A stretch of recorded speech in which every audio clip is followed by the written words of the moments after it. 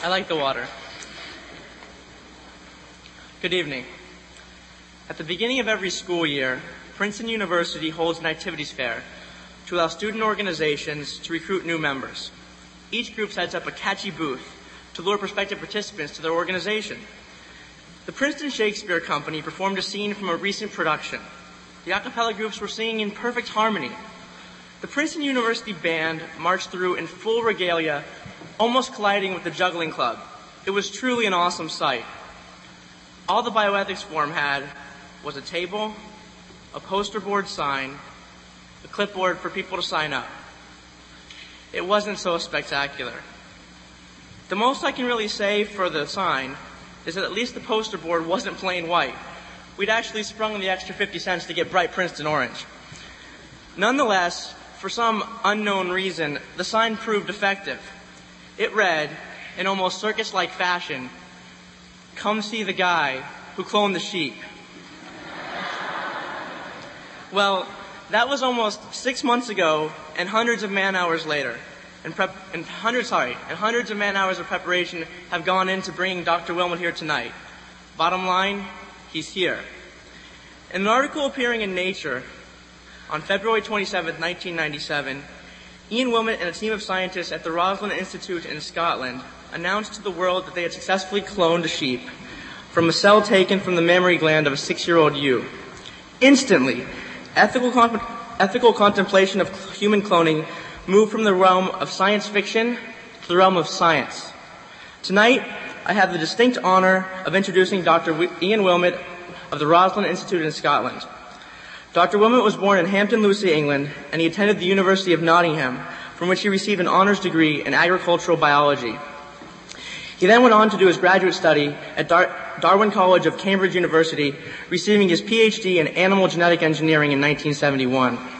Soon thereafter, he received a postdoctoral fellowship to research on frozen embryos at the ARC Unit of Reproductive Physiology and Biochemistry, also at Cambridge.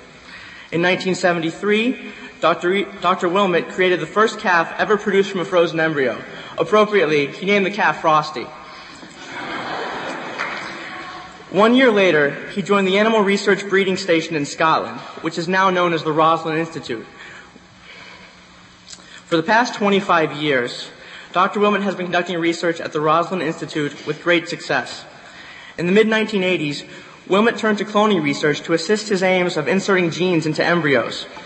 In 1995, the birth of Megan and Morag, 2 Welsh mountain sheep cloned from differentiated embryo cells, heralded Wilmot's continued success with cloning. Then, on July 5, 1996, Wilmot and his team of scientists produced Dolly, the first clone from fully differentiated adult cells. After Dolly, Wilmot kept pressing. In 1997, he created Polly, a sheep clone from fetal skin cells that had been genetically altered. In the alteration process, Wilmot was able to introduce a human gene into Polly's genome.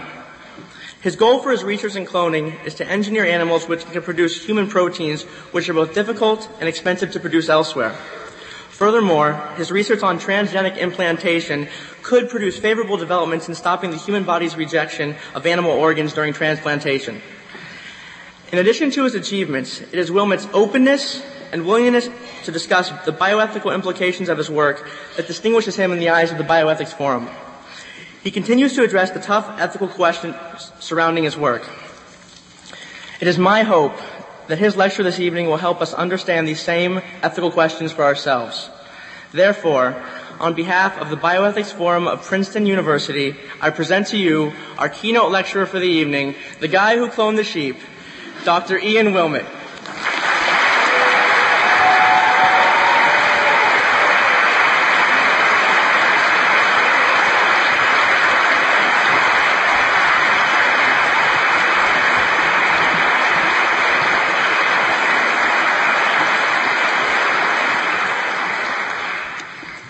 Thank you very much for that very generous introduction and that very warm welcome.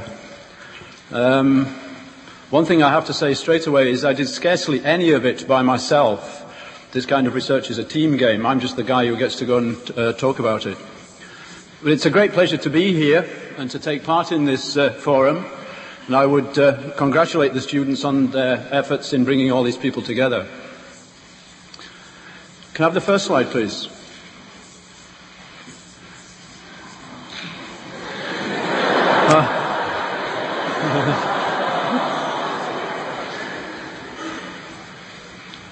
You'll never guess who she is, no. Dolly herself, of course, with her lamb, Bonnie, a good Scottish word meaning beautiful, and I think we've all indicated that we think they are. Bonnie born April last year, and both of them healthy and well, I'm pleased to say. Dolly herself is pregnant again, and we hope that she'll have lambs later on this spring. I've also put this slide up to remind me to make the point, to declare an interest, if you like, that is now, as well as working for the Roslin Institute, I also work for a company, 50-50. It doesn't actually work out like that. Each of my bosses expects 75-75. It's a bad deal. But being serious, the company will one day make money from some of the things that I'm going to describe. And so you may think that I'm biased.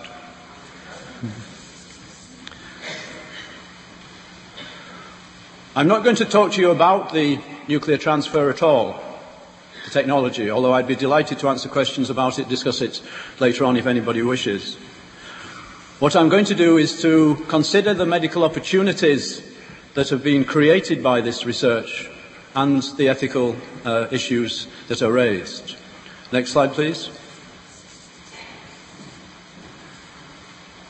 And then when we've done that, to ask the question which I think is overlooked completely, and it is absolutely critical, to try to get you to think of yourself as a physician, considering using one of these treatments with a human patient, when you would have to ask yourself, what do I need to know about the procedure, or about the organs from the animal, or the animal that you're going to take the organs from? Or if you're using it to produce a person, the technology and the likely impact on the child. Far too many of the discussions, to me, seem to jump straight from the fact that we've produced a small number of clones. There really aren't a very large number in the world in total. I suspect there'll be less than 200. Straight from that to, let's go ahead and use it. And there's this enormous gap in the middle. So as we go along, it's a useful question to ask. What would we need to know about each of these technologies before we could recommend them to a patient? Or, of course, consider using them, having them used on ourselves if we happen to be the unfortunate patient. Next slide, please. It's not sensible to try to cover all of the possible uses of the technology, so I've chosen these 5. Again, I'd be very comfortable to discuss any others that you want to raise later on. But I've chosen these because I think that they will illuminate a number of the critical questions. And I've grouped them because the top 3 are ways in which we may provide treatments for human disease. The bottom 2 involve producing people. And that's the reason why I've split them. I'm not going to discuss agriculture at all. I'm going to limit myself to uses of cloning in medicine. And so we'll work our way through taking these in turn, discussing why it may be possible and useful to use cloning in each of these circumstances, and then raise the ethical issues. And I will offer you my own opinion. But my main purpose, of course, is to help you to form your own opinions.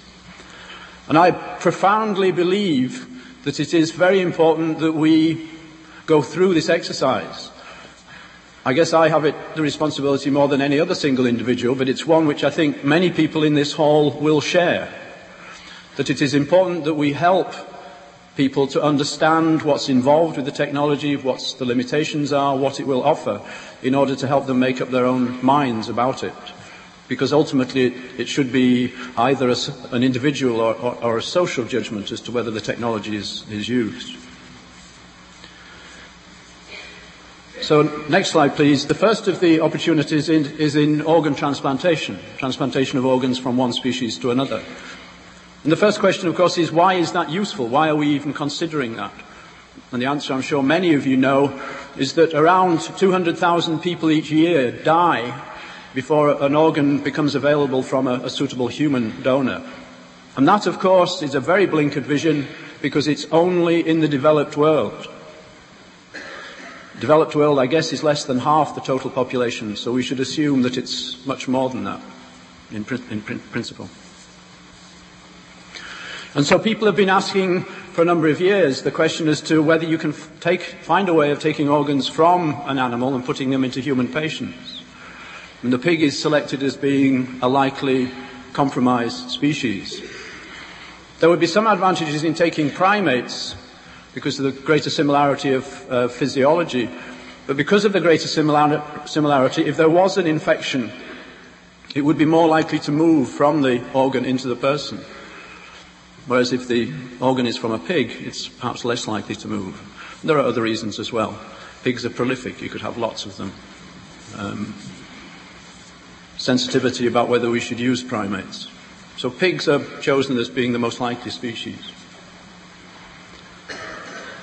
If you take pig tissue and put it into a human being, it will usually be destroyed within minutes by what's known as the hyperacute rejection. And this is a response to sugars which are on the cell surface in pigs. At some point during evolution, there's been a mutation in the gene encoding production of the enzyme to add the galactose to this cell surface. So we don't have the sugar. Pigs, lots of animals, and bacteria do. And as part of our response to bacteria, we've produced antibodies to that sugar, so that almost all of us have probably got antibodies to this epitope in our circulation now. And that's the reason why you get the very rapid response. There are other ways of trying to prevent the rejection, hyperacute rejection. But one way would be to use the cloning technology and gene targeting to switch off the gene, to in effect imitate the error that's arisen during during evolution, the mutation. And so the pigs would not have the sugar. At best, this will make a pig organ equivalent to an organ from another human being, and it may not even be as good as that. There may be other complications that we're not aware of yet. But it would certainly be expected to prevent hyperacute rejection. Next slide, please. So what are the ethical issues? One very obvious one is, would there be any harmful effect on the pigs? And obviously, since the experiment hasn't been done, we don't yet know. But it has been done in mice. And the mice are perfectly healthy. And that's perhaps not a surprise, given the fact that evolution has done away with the sugar in so many species. Not just because of the mutation, but from the point of view of using the animals in medicine. Can they have a normal life? And clearly it is going to be different from that of a typical pig. If you're going to put an organ from a pig into a person, it's going to be kept in disease-free conditions. Very different, even from commercial farming, and certainly different from the way that pigs used to walk around before they were domesticated. It's the sort of thing that, I guess, irritates and worries people, but it's maybe not a major issue. It seems to me to be likely that the animal would have to be destroyed, because in order to obtain the organ, you would anesthetize it, operate on it, remove the organ, and of course then not be able to eat the meat because of the anesthetics. And so it would offend, I think, as being a waste if you've got thousands of pigs going through every year, mature pigs. There's the question as to whether, by indulging in even more high-tech medicine, this is the best use of resources. And it does seem to me to be clear that you should try to persuade people to adopt lifestyles that keep us as healthy as possible. And at this point I'll hide behind the lectern so you can't see my shape. But nonetheless, we are all vulnerable to failure of organs. And in total, I'd have to say that, to me, this would be an acceptable thing to do. And in fact, it's a major effort of the company that I work with now to try to contribute to this research. But I think we have to accept and understand that there are some people to whom the idea of using animals in this way is offensive. Next slide, please. At the time when Dolly was clipped for the first time, we took the opportunity to give some publicity to a charity and so some money. And it's a charity concerned with cystic fibrosis, because sadly these two girls here have got cystic fibrosis. And this is the second possible use of cloning that I want to discuss, which is to study human genetic diseases.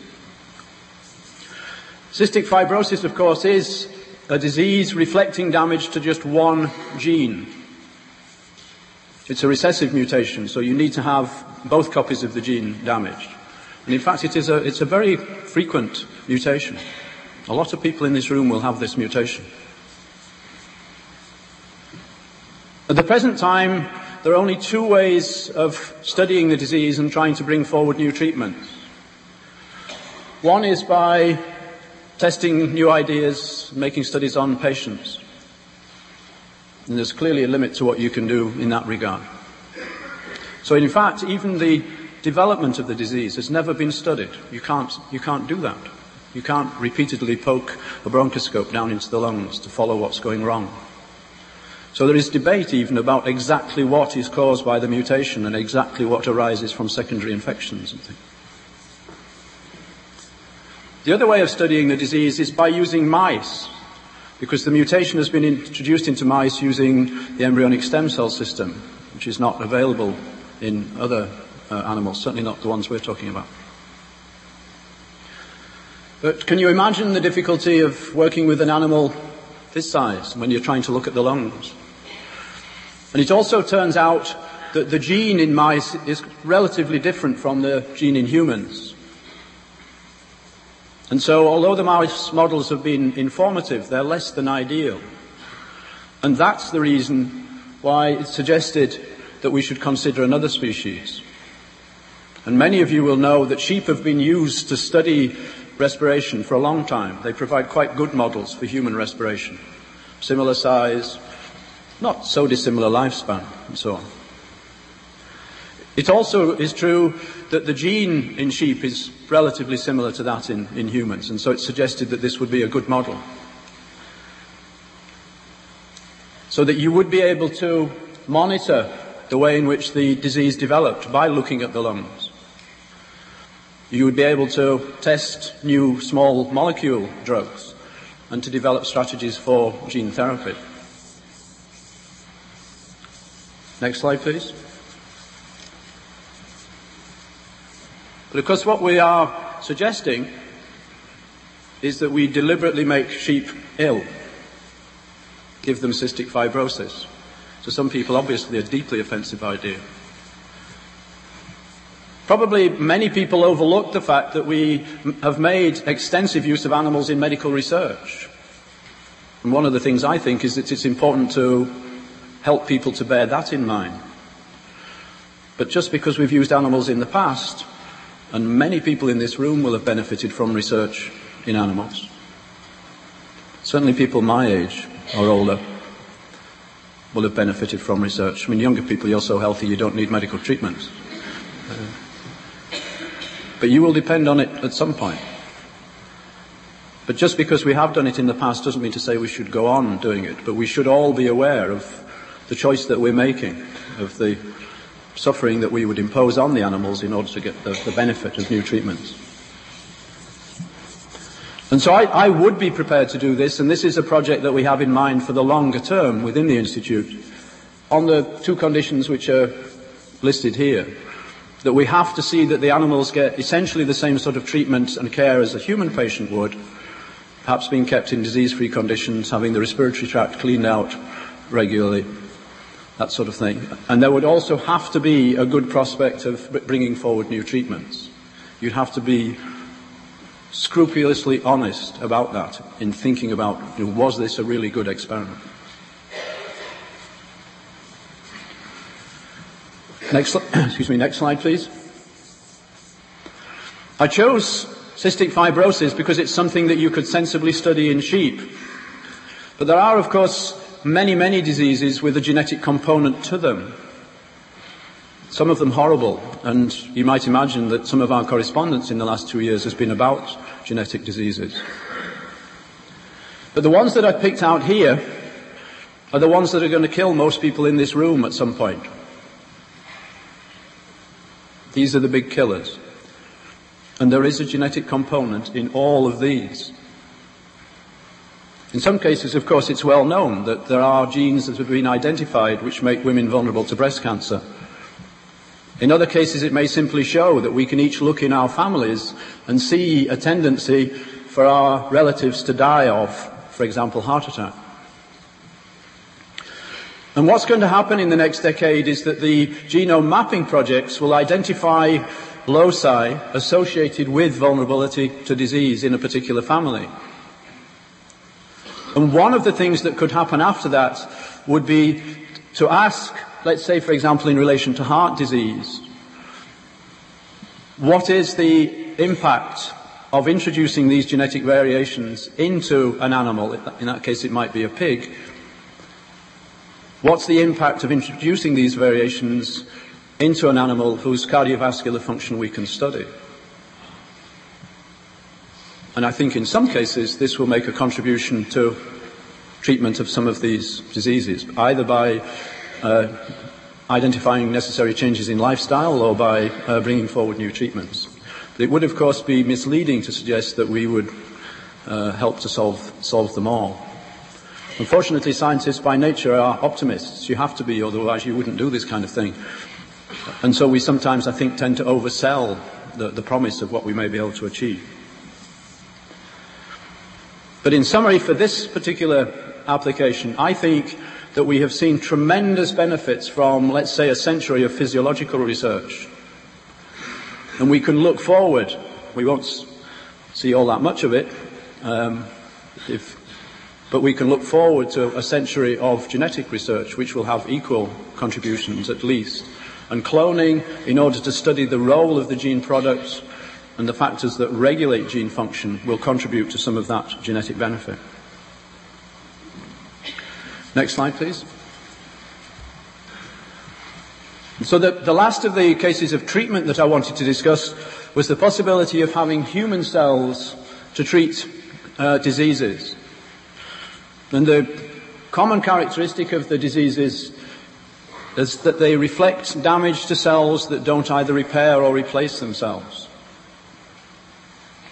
The examples which we use very often are Parkinson's disease, but diabetes is another, AIDS perhaps, leukemias, muscular dystrophy, even damage to the heart, to the cardiac muscle. So then you have the question of, can you find a source of cells to treat those diseases?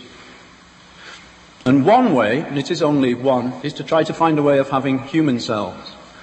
And so the next 3 slides I'm going to discuss how we might do that. Next slide, please. To do this, we have to consider the process of development during the first week after fertilization. And I've shown this very schematically here in the diagram, that you have a single cell egg, which of course is fertilized, divides into 2, 4, 16, 32, and so on. After about a week, when there are probably about 250 cells, but the embryo has not actually grown, the cells by now are so small that we can't even indicate them individually in the diagram. We have a hollow football known as a blastocyst. The greeny-blue color is meant to be fluid, to indicate fluid. At one end of the blastocyst, there is a group of cells in the inner cell mass which have not changed significantly from the very early cells at the 16 cell stage.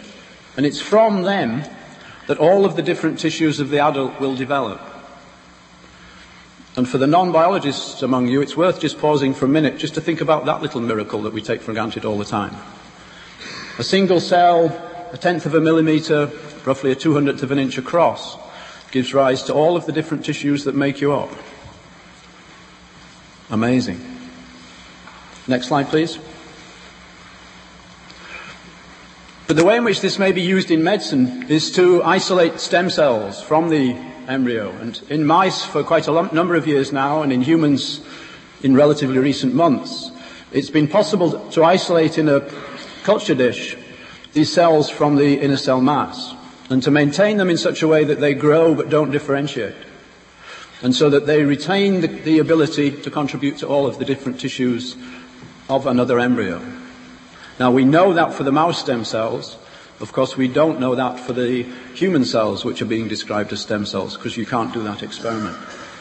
But in mice, if you take these cells from, let's say, a white mouse and blend them with an embryo of a grey mouse, the animal which would be born would sometimes be patterned grey and white, because these cells have contributed to all of the different tissues. Next slide, please.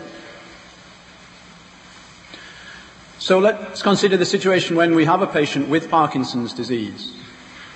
Would it be possible to find a way of taking a cell, not one of the damaged cells, but a cell from the patient, and making an embryo? I have, of course, simplified the diagram. It would go way across the other side of the hall here. Using nuclear transfer to make a new embryo, to grow it up to this blastocyst stage, and then to separate all of the cells of the embryo so that you could grow out the stem cells in the dish. Of course, you would use them not to produce all of the different tissues, but simply to produce the one different tissue type, specific tissue type that you needed in the patient, in this case, dopamine-producing neurons.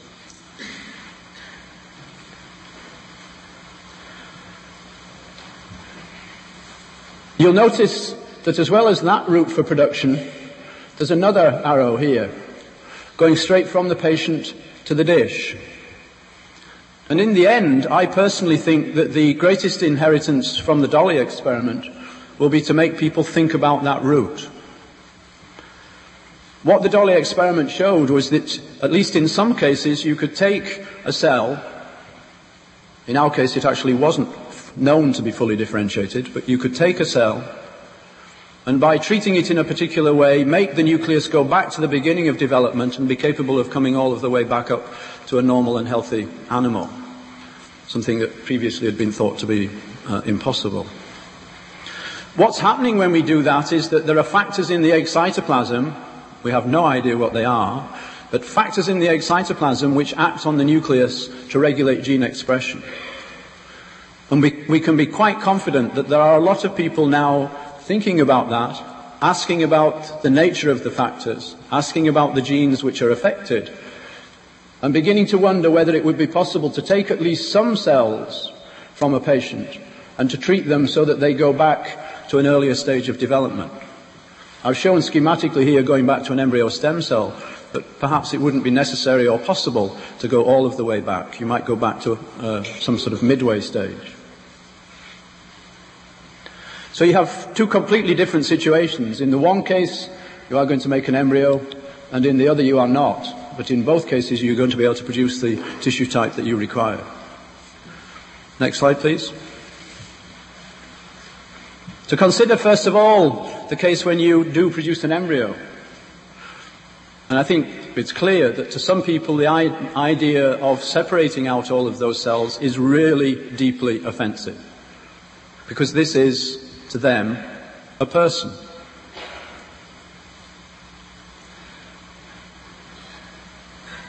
I have to say that to me personally, it's really a potential person. And in the ways which are important to me, the fact that it is not aware, is not conscious, could not feel pain, mean that I would view it as a potential person and not the equivalent of a fetus or an adult. And so for me personally, this would be something that I would do. And in fact, would hope to be part of the scientific community which will contribute this sort of treatment into medicine before I have to retire. Which means actually I ought to be going to the lab.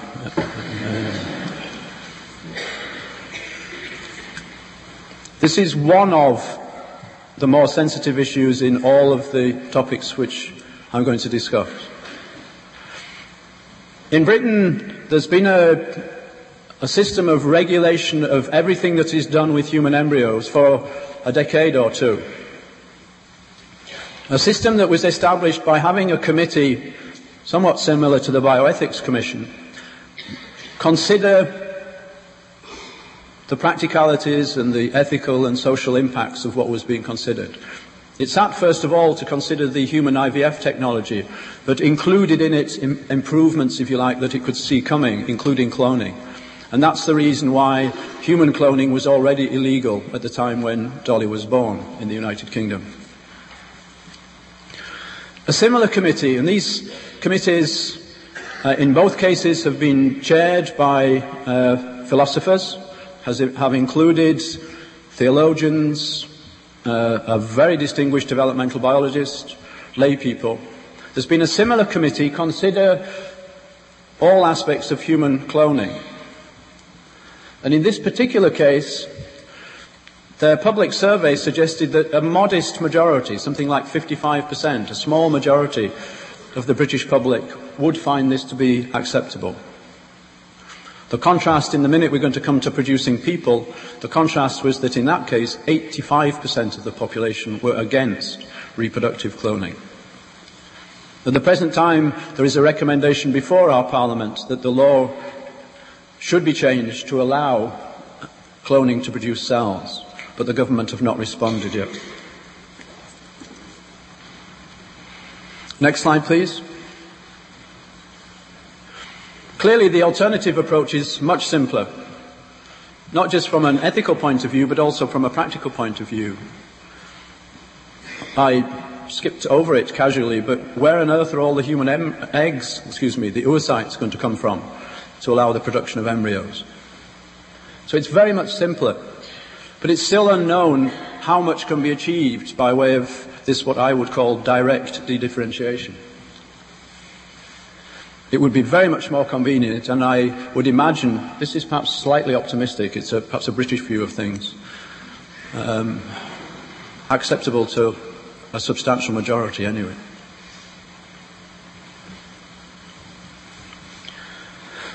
So that's the last of the three applications which involve producing treatments for human patients that I've chosen to talk about. Organ transplantation from pigs, disease models, and human cells.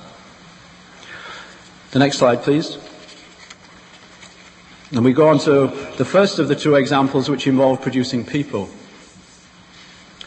and the one which receives by far the majority of the attention.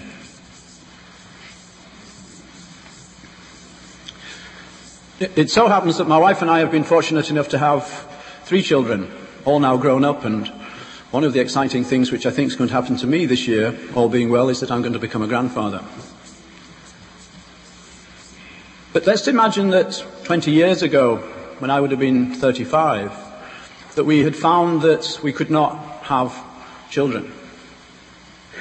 What's being suggested in the case of treatment of infertility is that we might have chosen to make a copy of me.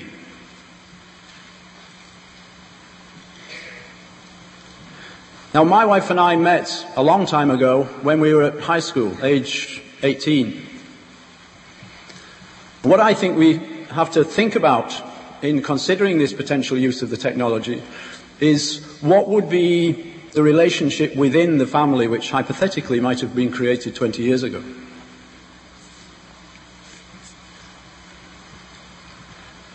People sometimes suggest that a copy of a person is just like a genetically identical twin. What on earth do we have to worry about? Well, there's one very substantial difference, that these genetically identical twins are going to be born 20 years apart, and that doesn't happen with genetically identical twins born naturally. But what we are going to produce is a baby that would be physically very like the original, perhaps slightly less alike than normal genetically identical twins, because of course they would be born to a different mother and brought up in a different environment, but very alike. However, from the point of view of personality, where genes are not so influential, and it's judged that perhaps personality is determined half by genes and half by the environment, then we're not going to develop into exactly the same person.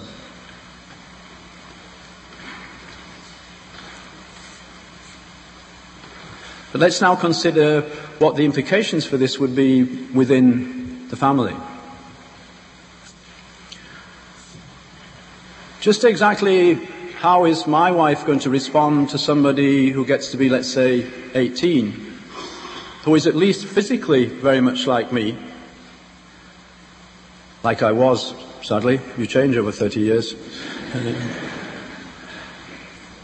Even if the personalities are different. Do you think there's any possibility of out with the old and in with the new?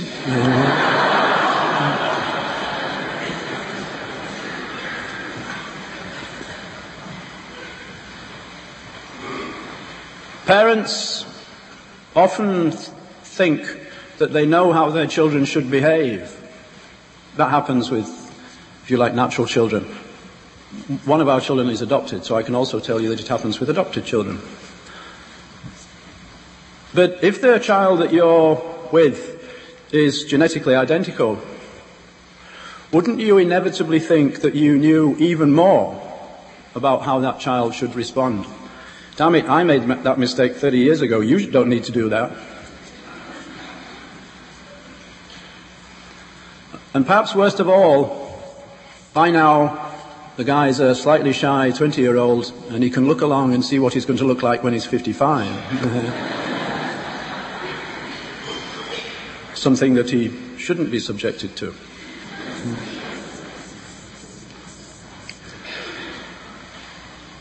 Now, I've chosen to use that hypothetical family and exaggeration for humor to make the points, which I think are all too often overlooked. This is a practical issue for all of these cases. Very often, the emphasis, and I have to say candidly, it's here in the United States that it is uniquely so. The emphasis is on the right of an adult to reproduce in the way that they wish. It's even suggested sometimes that it could be an adult, and that I might, if I'm a bachelor, have elected to have had a copy of me made anyway.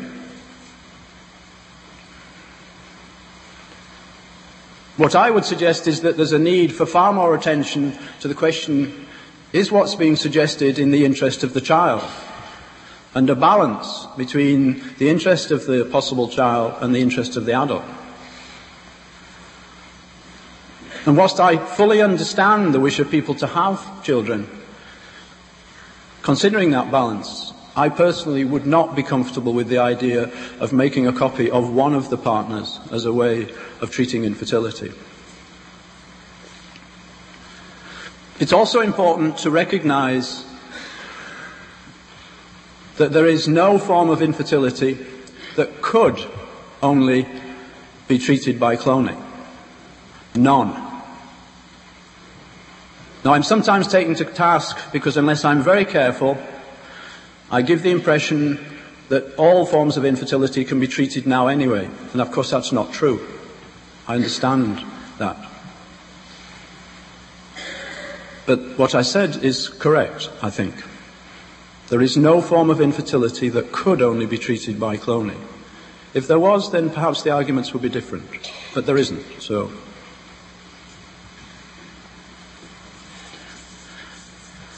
The second case concerns some really distressing circumstances.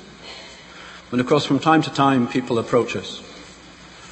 One of the early ones was an approach from a family where they'd lost 2 teenage daughters in an automobile accident. Could we bring them back? And again, you have to say that you understand that motivation. It must be awful. I don't suppose those of us who have not been through that experience can imagine what it's like.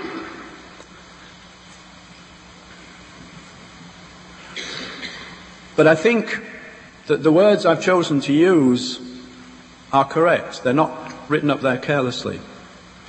To bring back the lost child. I think sometimes in their distress people even imagine that it's going to come back as a teenager.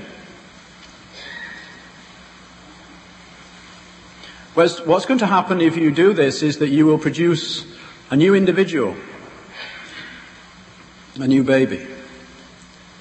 Let's remember what I suggested a few moments ago, that this will be physically very similar to the original, but tend to develop slightly different personality. So the original might, for example, have been a flute player.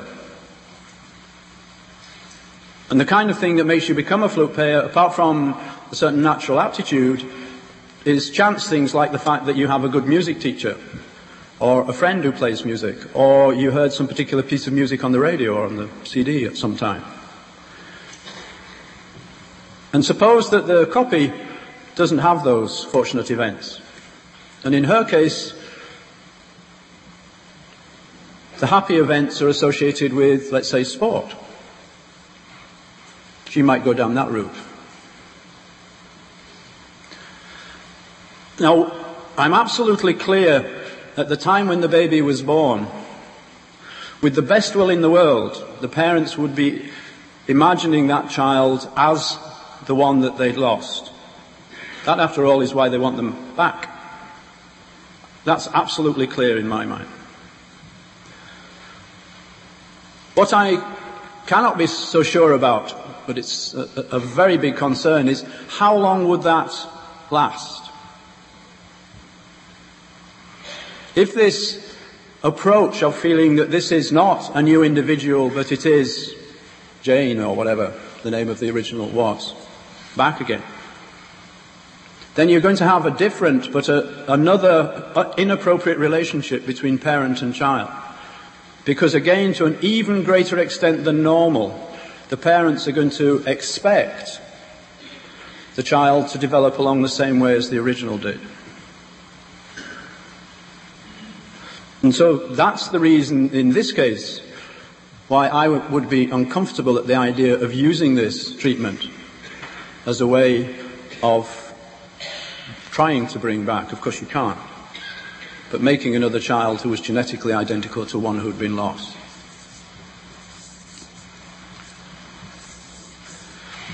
I do understand the motivation behind the first two suggestions. The third, I do not. But it is clear that for some reasons people do use sperm and egg banks, which with present technology is the nearest you can get to this last suggestion. I am naive enough to think that if they weren't used, they wouldn't be there.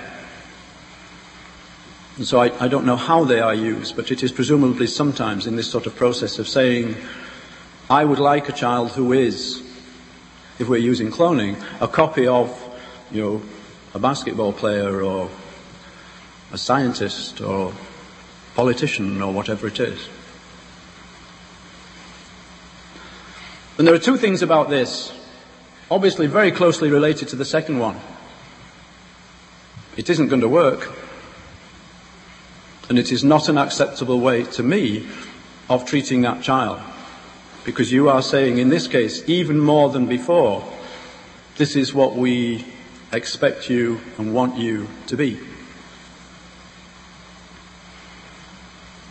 Imagine you elected to copy somebody who was very good at maths, and the guy makes a mistake with his maths homework. The person who you copied is for sports, and because of some chance accident, an accident which damages a leg or something, or the same sort of chance social events that the boy, let's call him in this case, becomes much more interested in stamp collecting or something terribly different. The person doesn't develop into a copy of the original. Surely this is going to create pressures and tensions which are very unusual and not acceptable. Next slide, please.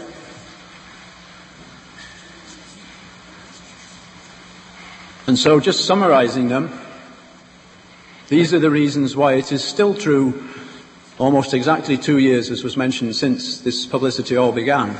It is still true that I have not heard of a reason for copying a person that I would find to be ethically acceptable.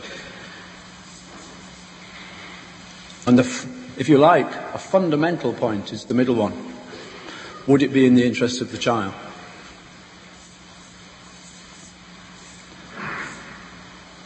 Next slide, please. And to consider the last case that I've chosen, which is to make a genetic change in people. It may be a surprise that the technology which people consider as providing identical copies can also be used to make genetic change, but that's involved in several of these applications. In humans, it's suggested for two reasons. One is to correct a mutation, and the other is to enhance the abilities of a child. Next slide, please.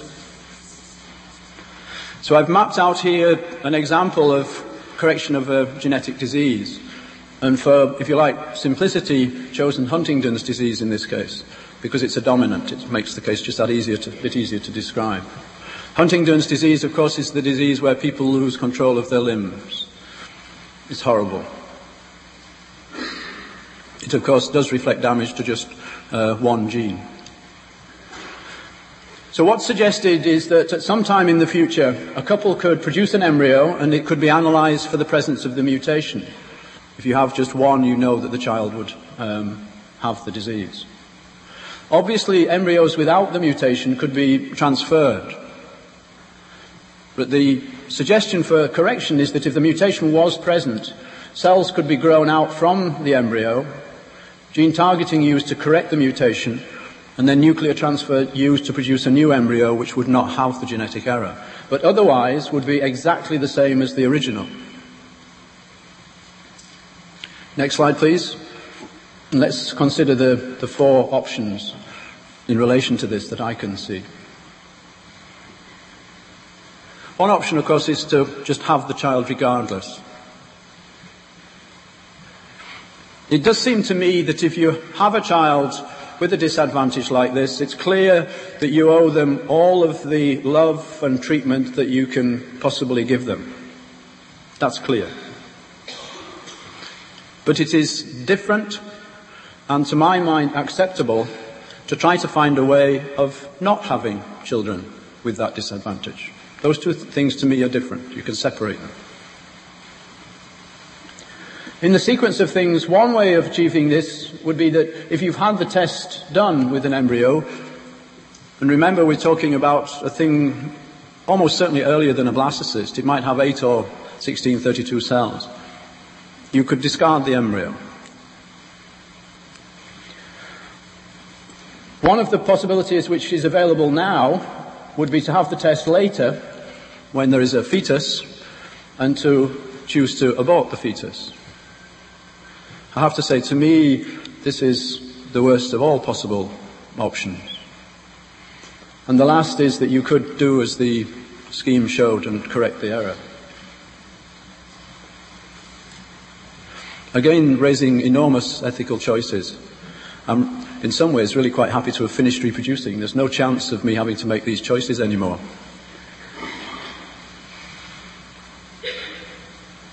To me, the two choices probably are between the second one, where you choose to discard embryos which have the mutation, and the last one, where you would correct the error. Now, you could be optimistic and hope that there would always be normal embryos, in which case you would be able to select a normal embryo and transfer it. But chance doesn't always work out like that. And so at some time in the future, I think that this technology could well be used to correct genetic error. And to me, that would be an acceptable thing to do. But very difficult ethical choices.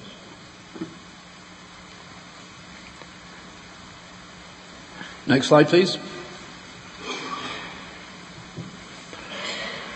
Is to consider the other suggested reason for making a genetic change, which to make the child even more intelligent, good-looking and healthy than you are. People tend under this heading to think of improvements to really complicated traits, like intelligence, for example, which is a characteristic probably controlled by a number of genes, and many of those genes will also have effects on other traits, pleiotropy. So it's a very complicated interaction. And a concern that I would have is shown here. If you were thinking of changing one of those genes, given the complexities of these interrelationships, given the plasticity of the brain and the fact that there is variation between genetically identical twins because of chance variations in the way that neurons grow out and then function, how could you know the effect of making the change without producing the child? And so that would mean that you would be doing an experiment on a child in what you would be considering to be a good cause, but nonetheless you would be doing an experiment. Next slide, please. I've obviously left a summary one out. The summary raises, if you like, more of a philosophical question than anything else. Can we not find a way, instead of thinking of enhancement, of learning to accept ourselves, first of all, and our children? Because to me, that would seem to be a much more acceptable approach than thinking of enhancement for complicated traits like that.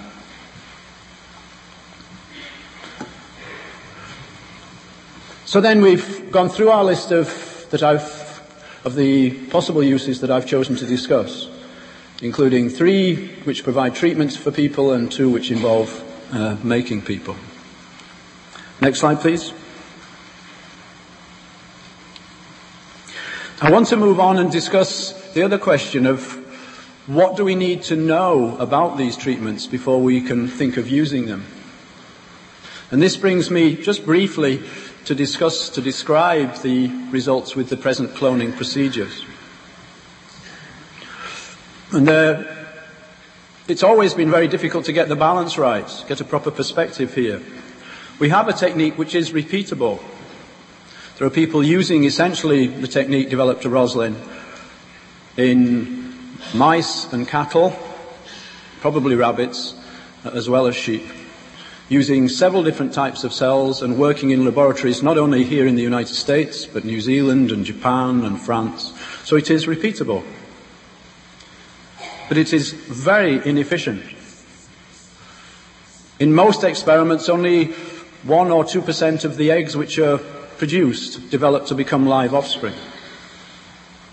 There are a small number of experiments which are exceptional, but usually they have a very small number of embryos.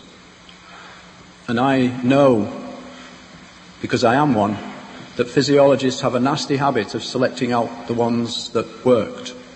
There must have been something different that week because it didn't work. We'll describe these results. So I would be very suspicious of results which are very dramatically different until they've been repeated. The overall inefficiency reflects loss at several different times. In fact, almost all times. Throughout pregnancy and after birth. In our experiments, we use ultrasound to monitor the development of the fetuses in just the same way as is used in humans. So in sheep, we can monitor pregnancy from day 50 to day 150 when the lambs are born. In our cases, half the fetuses that we see at 50 days don't become live offspring. That's 10 times higher than would happen in a normal commercial flock. And sometimes the loss is literally a day or 2 before the expected birth. Very unusual in commercial flocks. Perinatal loss, of course, loss around the time of birth, just after birth. In our experiments, in total, 20% of the lambs born alive have died within a few days of birth. That's about 3 times higher than the figure in a commercial flock. So I hope we would all agree that it's inconceivable that people would think of using this technology with people now at all on these grounds alone. Frankly, I think you'd have to be sick to think of doing it. There is a last limitation which has so far only been described in ruminants, which is that sometimes the offspring are unusually large. We don't understand the biology. Sufficiently increased in size to threaten the well-being of both mother and lamb. Now, we don't know if that would happen in other species, including humans, but perhaps it would. So one of the things that we need to know is that the procedure has become more efficient, that loss of embryos, fetuses and newborn has been reduced towards that in normal population. But one question to consider is, would those improvements have to be to the same extent for all of the possible uses? What do we need to know about these procedures before we can recommend using them? Next slide, please.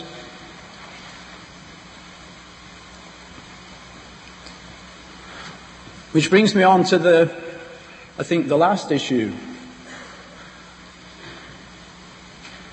All of us are forming opinions, have formed opinions about this sort of technology. But should there be any form of regulation of the way in which the technology is used? And of course there is a massive cultural difference between Europe, where I live, and we expect and accept regulation, and here, where certainly at present you don't.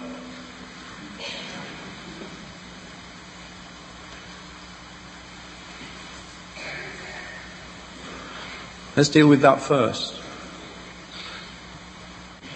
I would venture to suggest that your present attitude is an aberration. It's different from your attitude in the past. You could change some sentences that I hear. No, it's not necessary to regulate this, it should be up to the individual to decide. It's not necessary to regulate this, it's up to the individual to decide if he wants to use that medicine or not. 100 years ago, you didn't regulate the production of medicines. And so the companies took the precaution of putting things in which would make you feel happier, regardless of whether or not they were doing you any good. Have companies changed in the last 100 years? Just remember I work for a company. But have companies changed in the last 100 years? What happened was that your fellow Americans, in many cases this was campaigning from women, in Women's Magazine, I'm sorry I've forgotten the name of the particular one, campaigned because this was not acceptable. And 1907, 1927, that spread of time, the legislation was brought in which created the FDA, which, warts and all, I rather imagine you're happy about and are pleased that it's there. Much better than finding that the cough medicine you're taking has got cocaine in it or something like that. You also regulate things like adoption.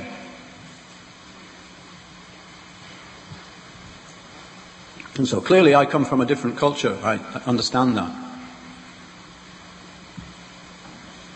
But it does seem to me that some of these uses of cloning, it would be appropriate to regulate. There are two reasons why you might think of doing this. One is because of safety.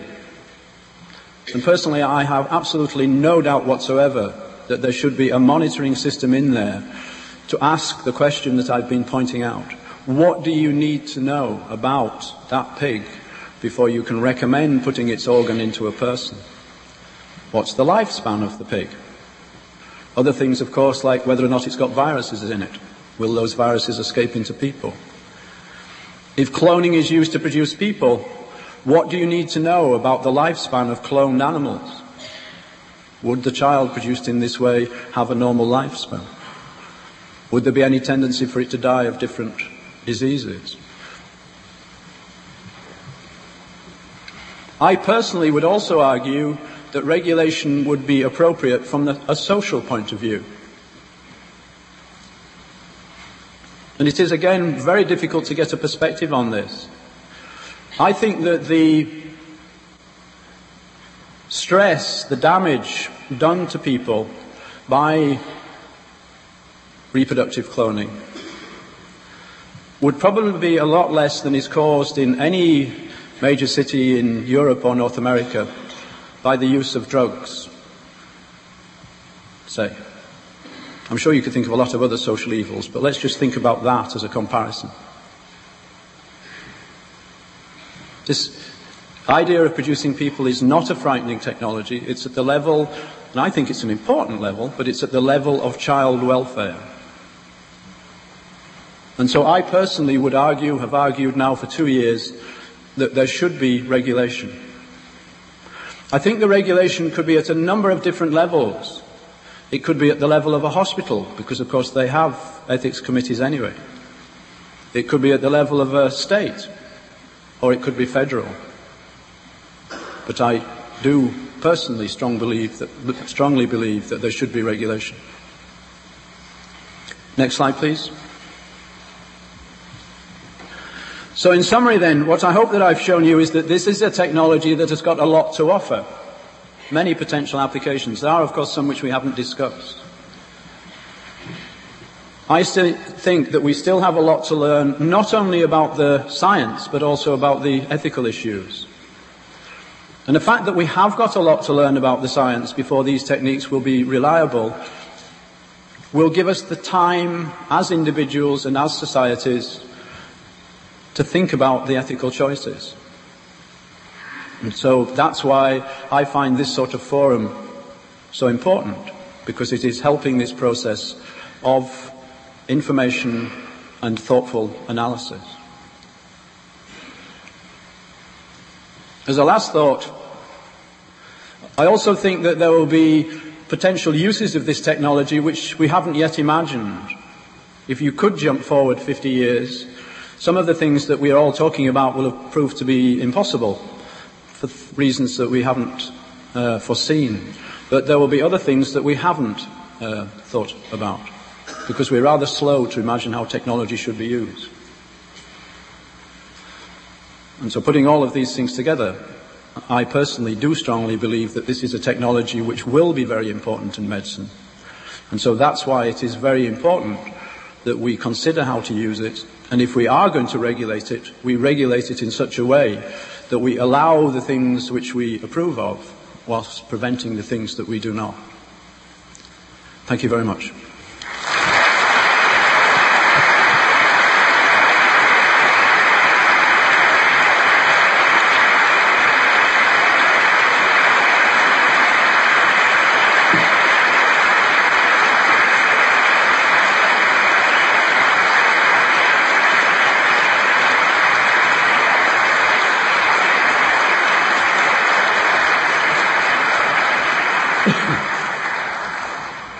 So I had my say now. Now it's your turn, either for questions or comments. There are 2 microphones here, 1 in each corner, and there's 1 up in the middle in the balcony.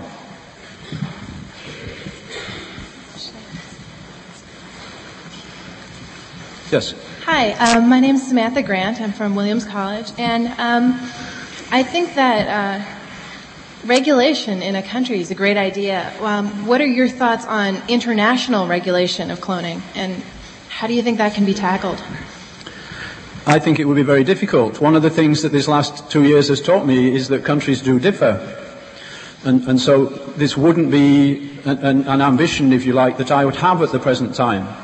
I think that we should accept those differences. And it could be, in a very mixed country like your own, it could be that it's going to be difficult across the whole country. And that would be one of the attractions of having, if you like, regulation at the level of a hospital, that it would be sort of more community-based. But certainly to expect that countries with, let's say, very different religious traditions would have the same judgments, I think is very unlikely. Okay. Hi, my name is Ronit Kedem. I'm from Duke University. I have a question. You had mentioned that people have a right to reproduce any way they want. If so, is this a natural right, even though they were not able to do so before these technologies existed? It's a that's a view which I think mostly comes from here, the United States, not from Europe. It's something which has been, I think, massively emphasized here.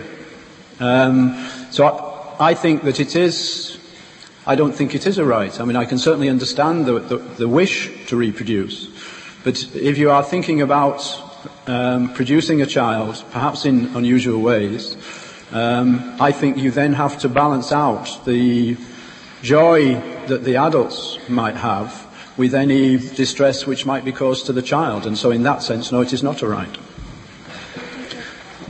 I can't... You seem to draw a distinction between an embryo and a fetus. You said that you might accept, say, stopping an embryo from continuing, whereas aborting a fetus would not be acceptable. I'm wondering what that distinction is. I think that the distinction, I mean, it's a very difficult thing to try to draw a line, and say up to here and no further. But the distinction would be that an embryo, to me, is something which cannot be aware, cannot feel pain, isn't conscious. At some point, as time goes on during development, these abilities develop. And so the nearer to that you got, the more concerned I would be. I'm not sure that I'm comfortable to draw a line and say I would go here and no further. But what I would confidently say is that the sort of embryo which would be used to produce stem cells is very well away from that line, probably by a month or more. And so that's the reason why I would be comfortable to do it. Do you disagree? No, I believe in abortion, so I think that you should be able Okay. Come back down to this mic. Since the beginning of the universe, evolution has occurred in a certain way by genetic mutations and things resulting from that. And now we're sort of altering that, and we're sort of altering the genes themselves. Now, how can we possibly say that we know what can happen? I know we say there's a lot of questions out there, and we're not sure what can happen, but can we take a risk like that with Mother Nature? I mean, can we just alter our genes and expect evolution to be okay? Perhaps it can result in some of the scenarios that Dr. Lee Silver predicts, or scenarios of that sort. I mean, how can we take that into our own hands and work with something like that? But I don't take his predictions seriously. He knows that.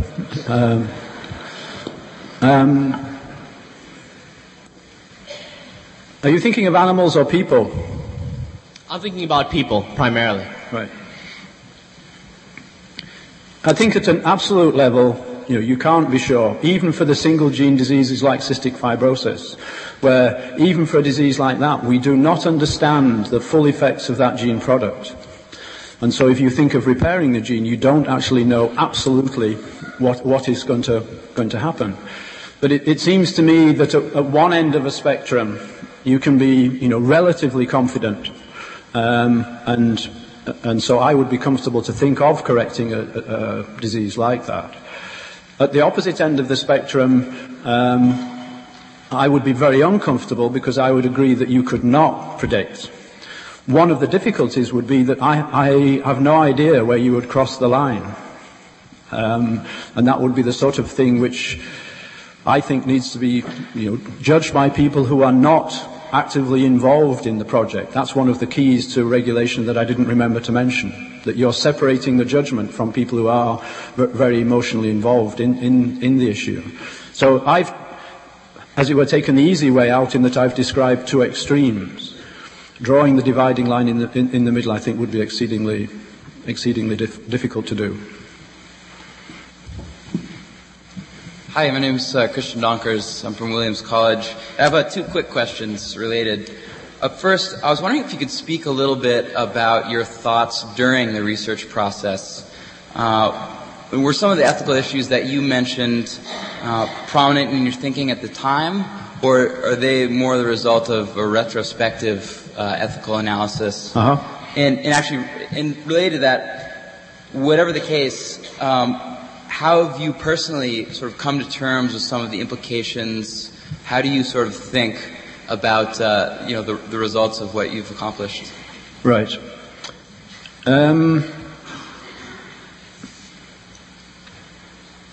When we started this research in, I think, 1986, our objective was to be able to use cells taken from embryos, embryo stem cells, to make genetic changes. It's particularly easy, as we understand things at present, to make genetic changes in embryo stem cells.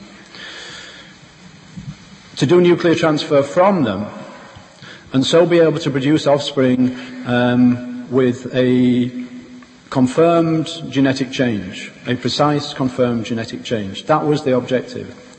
To me, at that time, embryonic stem cells were important because they're, as we saw, very near the beginning of development. It seemed to me to be more likely that you would get development after nuclear transfer.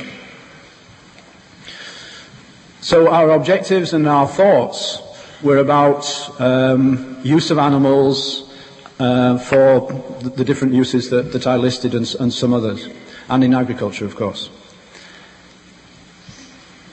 What's happened is that nuclear transfer has proved to be more powerful than we expected, and we haven't got ES cells in farm animals. In 1995, when we first introduced quiescence and began to get development from the differentiated cells producing Megan and Morag, as was mentioned, that work started in January. Those lambs also born in July, possibly August, but in the summer. As those pregnancies developed, we realized that we had got a major change, and that even if we didn't produce a copy of an adult animal, somebody else would. It had clearly, to our minds in the group, brought it to a probability rather than impossibility. And so, to some extent, from then on, we began to think of these questions, from that point on. Having said that, I think I would have to say that it's inevitable, isn't it? I've spent a lot longer in the last 2 years thinking about this sort of thing. I don't think that my position on many things, has changed very radically. One that is that I've become sufficiently confident of my attitude to the stem cell story that I now am prepared to defend that publicly, whereas initially I was doubtful about it. But I think it is inevitable, with the opportunity to talk to audiences like this and get feedback, reading what other people have written and so on, it is inevitable that your thoughts are clear. I've forgotten your second question. I know it grew out of the first one. Yeah, it was actually just, how have you personally come to terms with the implications of... Right.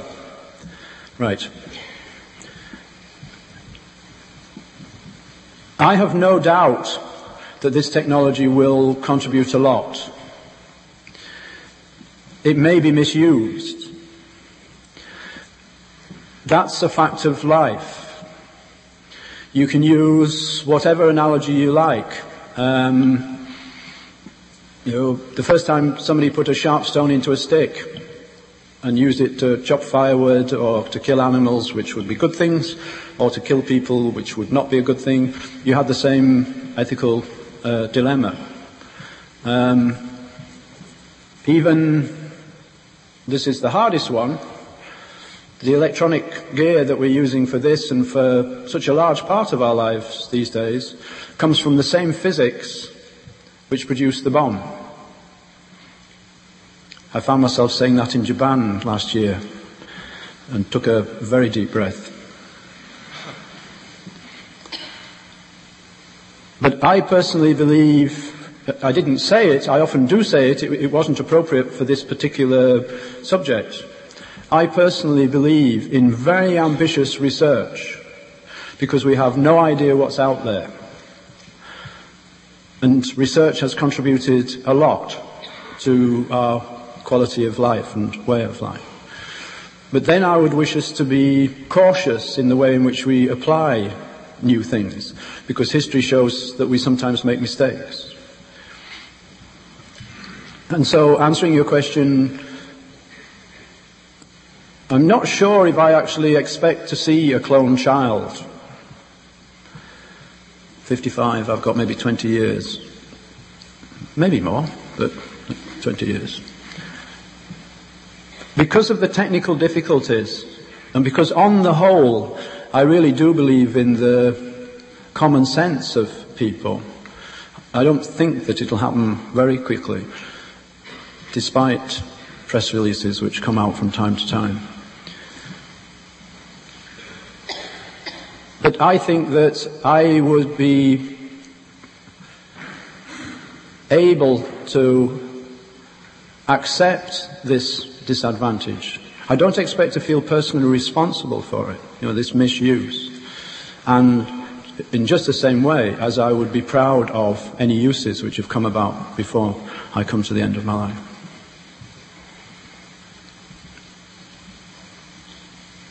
Lots of people will be killed by motor cars in the United States today. I don't think that the people in Germany or wherever it was who invented the car 100 years ago are responsible for those deaths in any greater extent than I would be responsible for misuse of cloning. Is that fair? That's great, thanks. Yes. Hi, my name is Oren Weinrib. Taking your answer that you just gave almost in the other direction, I would ask whether you really think what the plausibility of sort of controlling and regulating germline research would be. It seems the most basic law of economics that if there's money and there's a demand, there'll be a supply. Whatever our intentions, prostitutes still walk the streets of New York, and cocaine is sold on the street corners despite the DA. And it seems to me like, given certain people will fund, and there may be, can we allow a black market for genetic research?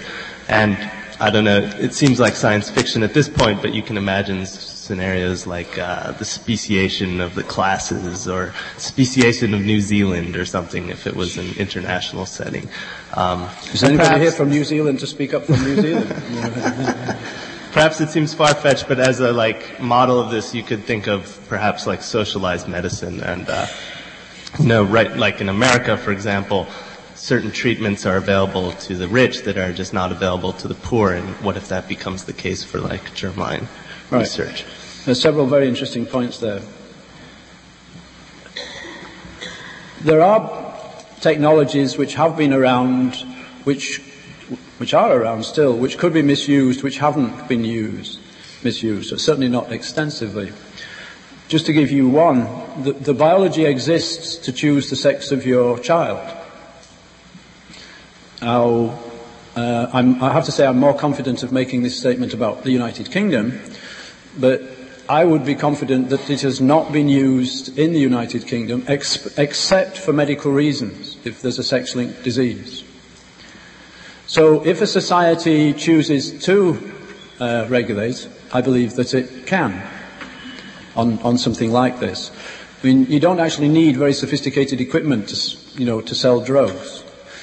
This kind of technology will always be difficult and require sophisticated equipment so that people will know it's going on. One point in that regard in relation to the copying of people. Have you ever seen at the time when copying of people was discussed, a clinician standing alongside saying, yes, I will do that? No. Because the clinicians, I think, are making at present the judgment that this is not a sensible thing to do. And they are a main regulating force, if you like, for that sort of technology. So I think it could be regulated if we wish it to be regulated. I probably broke the speed limit when I drove my car to the airport a few days ago when I set off for the United States. I fully understand that laws are sometimes broken. One of the purposes of law is to make a social statement, to say that we think that driving at very high speeds on the road is irresponsible and we won't do it. In this context of cloning, to say that we believe that family structures should be of this type, and so we would, as it were, prefer not to have exceptions, and so would try to regulate. That we would be afraid for the child of genetic manipulation, and that therefore we will try and ban it. And even if the regulation was broken, I personally still believe that there would be a social effect of that statement, which would be very important. Have I missed any of your points? To follow up on your last point, I may entirely agree with you, whether or not I think it's ethical. The problem, though, is can you accept, were you to, try to regulate it, can you accept the sort of privilege that you would be then granting? The privilege point. Yep, sorry, I knew there was something I'd overlooked. It is a problem already with medicine that some people don't get it. I think that this sort of technology will add to that because it will be expensive in some cases, not quite all. But it doesn't actually create it. So I think that, it is something which would concern me personally. I come from a country with socialized medicine and I'm very proud of it. And would personally be happy to pay rather more in income tax in order to have it. And whether I am the one who's fortunate enough to be able to use it or somebody else, doesn't worry me. To me it's an important thing to have socialized medicine. So I recognize that there is a problem here, but cloning itself is not contributing. I think it is adding to it. And quite how you solve it, I don't know, but I think I would claim we're doing better at that than you are.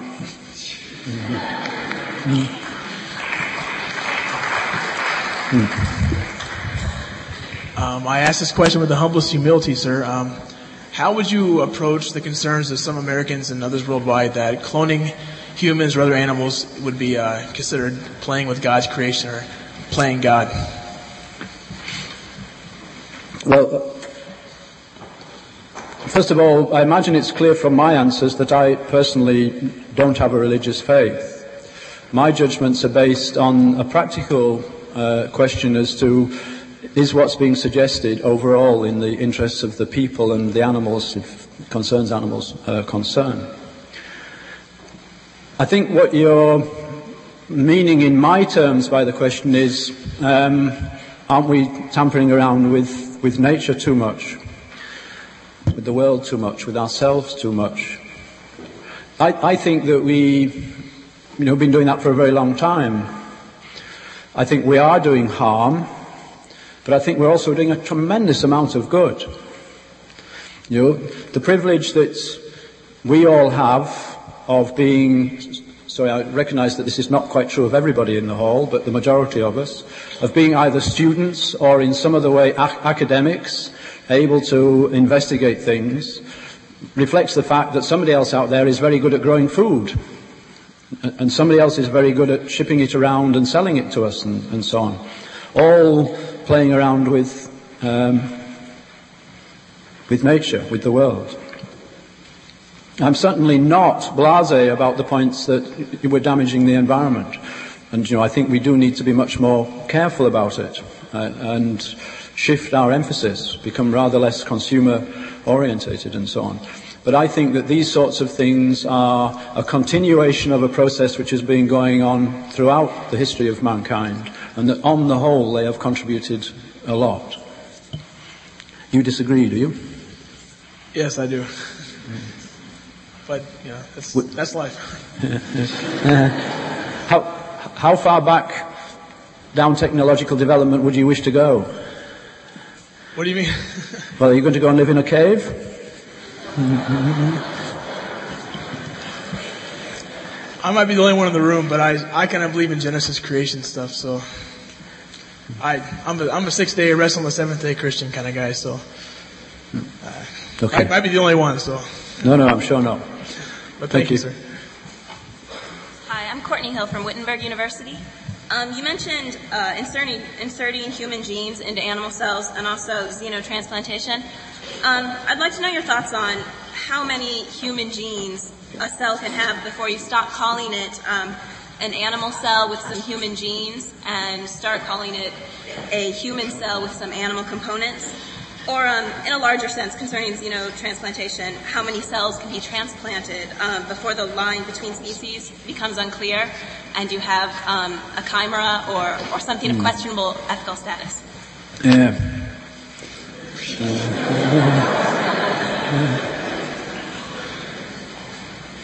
He just came up and whispered in my ear that was the last question.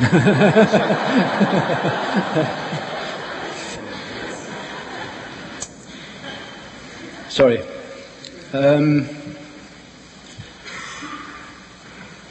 I think, being serious just for a minute, this will have to be the last question, but to address it,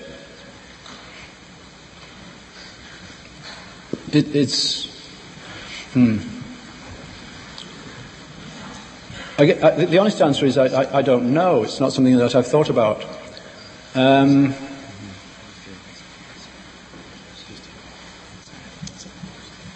I suspect centuries ago, this is a bit equivalent to debates like how many angels could you get to dance on a pinhead or whatever. I'm sure they had obtuse theological discussions which I think are, if you like, comparable. I honestly don't know. I don't think that we know enough about how many genes we have, what the different genes are. I am comfortable. I was involved in producing Tracy, the sheep which makes a lot of protein in her milk. So I've done that, been involved in that. I'm quite comfortable to regard that animal as a sheep, into which we have put one gene which has a modest but very useful effect on the animal. At some point, if you making it more like a human. Now, what do we mean by human? It's this same question, I think, of consciousness and awareness, isn't it? Which, to me, are important. And that would be a very large number of genes, I think. Then I wouldn't want to do it. And I might view differently experiments on different animals. I chose a sheep just simply because it's the one that I've worked with. I personally absolutely do not like the idea of making a human chimera, which is one of Lee's ideas. I actually think he's trying to provoke us to reject the ideas. I think that's his strategy, and it works really well. So I absolutely would not mix one human with another in the way that he suggests in one of his chapters. Putting an organ into a person from a pig, if it happened that 10 years from now my heart's not going too well, I would be very pleased to have a pig heart if there was one there, and I think I would still regard myself as human, more or less. I don't think that that's ever going to be an issue, because to me, there's appearance if you really mix up things, but if you really come down to the crunch issues, it's what's in here.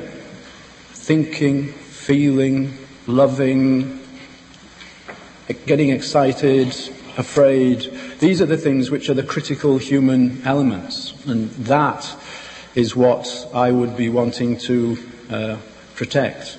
And I cannot imagine circumstances in which you would be putting cells or tissues into a person in a way which would change, that sort of personality. And it would worry me if we were thinking of doing it. I'm sorry I can't give you a better answer. I'm sorry, I think we do have to finish.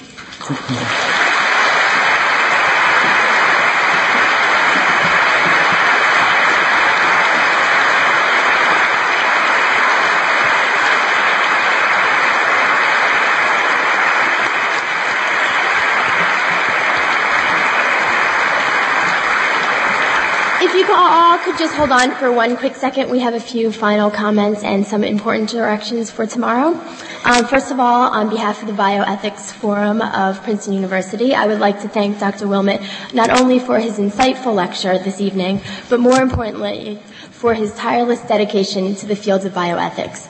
And secondly, to all of you, thank you for coming this evening and expressing your continual support as we approach bioethics in the new millennium. Finally, this concludes our Friday session, and all conference participants are free for the evening. If you have any questions or concerns, Wig Hall, which is directly behind us in that direction, will be open until midnight to assist you. Just a reminder, tomorrow is a very, very busy day. So breakfast begins bright and early at 7:45, followed by Dr. Foto's speech at 9 a.m. Thanks again, sleep well, and we'll see you in the morning. Good night.